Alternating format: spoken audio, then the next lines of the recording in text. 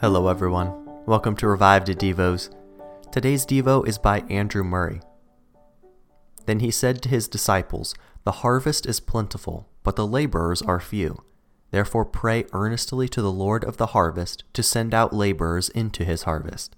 Matthew 9:37 and 38. The Lord frequently taught his disciples that they must pray and how, but seldom what to pray.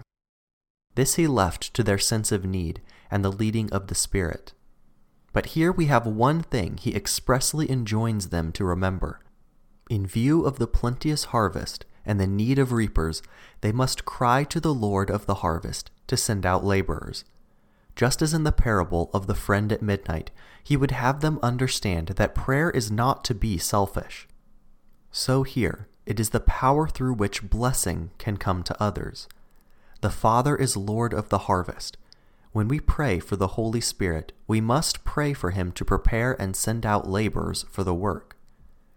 Strange, is it not, that he should ask his disciples to pray for this? And could he not pray himself? And would not one prayer of his avail more than 1,000 of theirs? And God, the Lord of the harvest, did he not see the need? And would not he, in his own good time, send out laborers without their prayer? Such questions lead us up to the deepest mysteries of prayer and its power in the kingdom of God.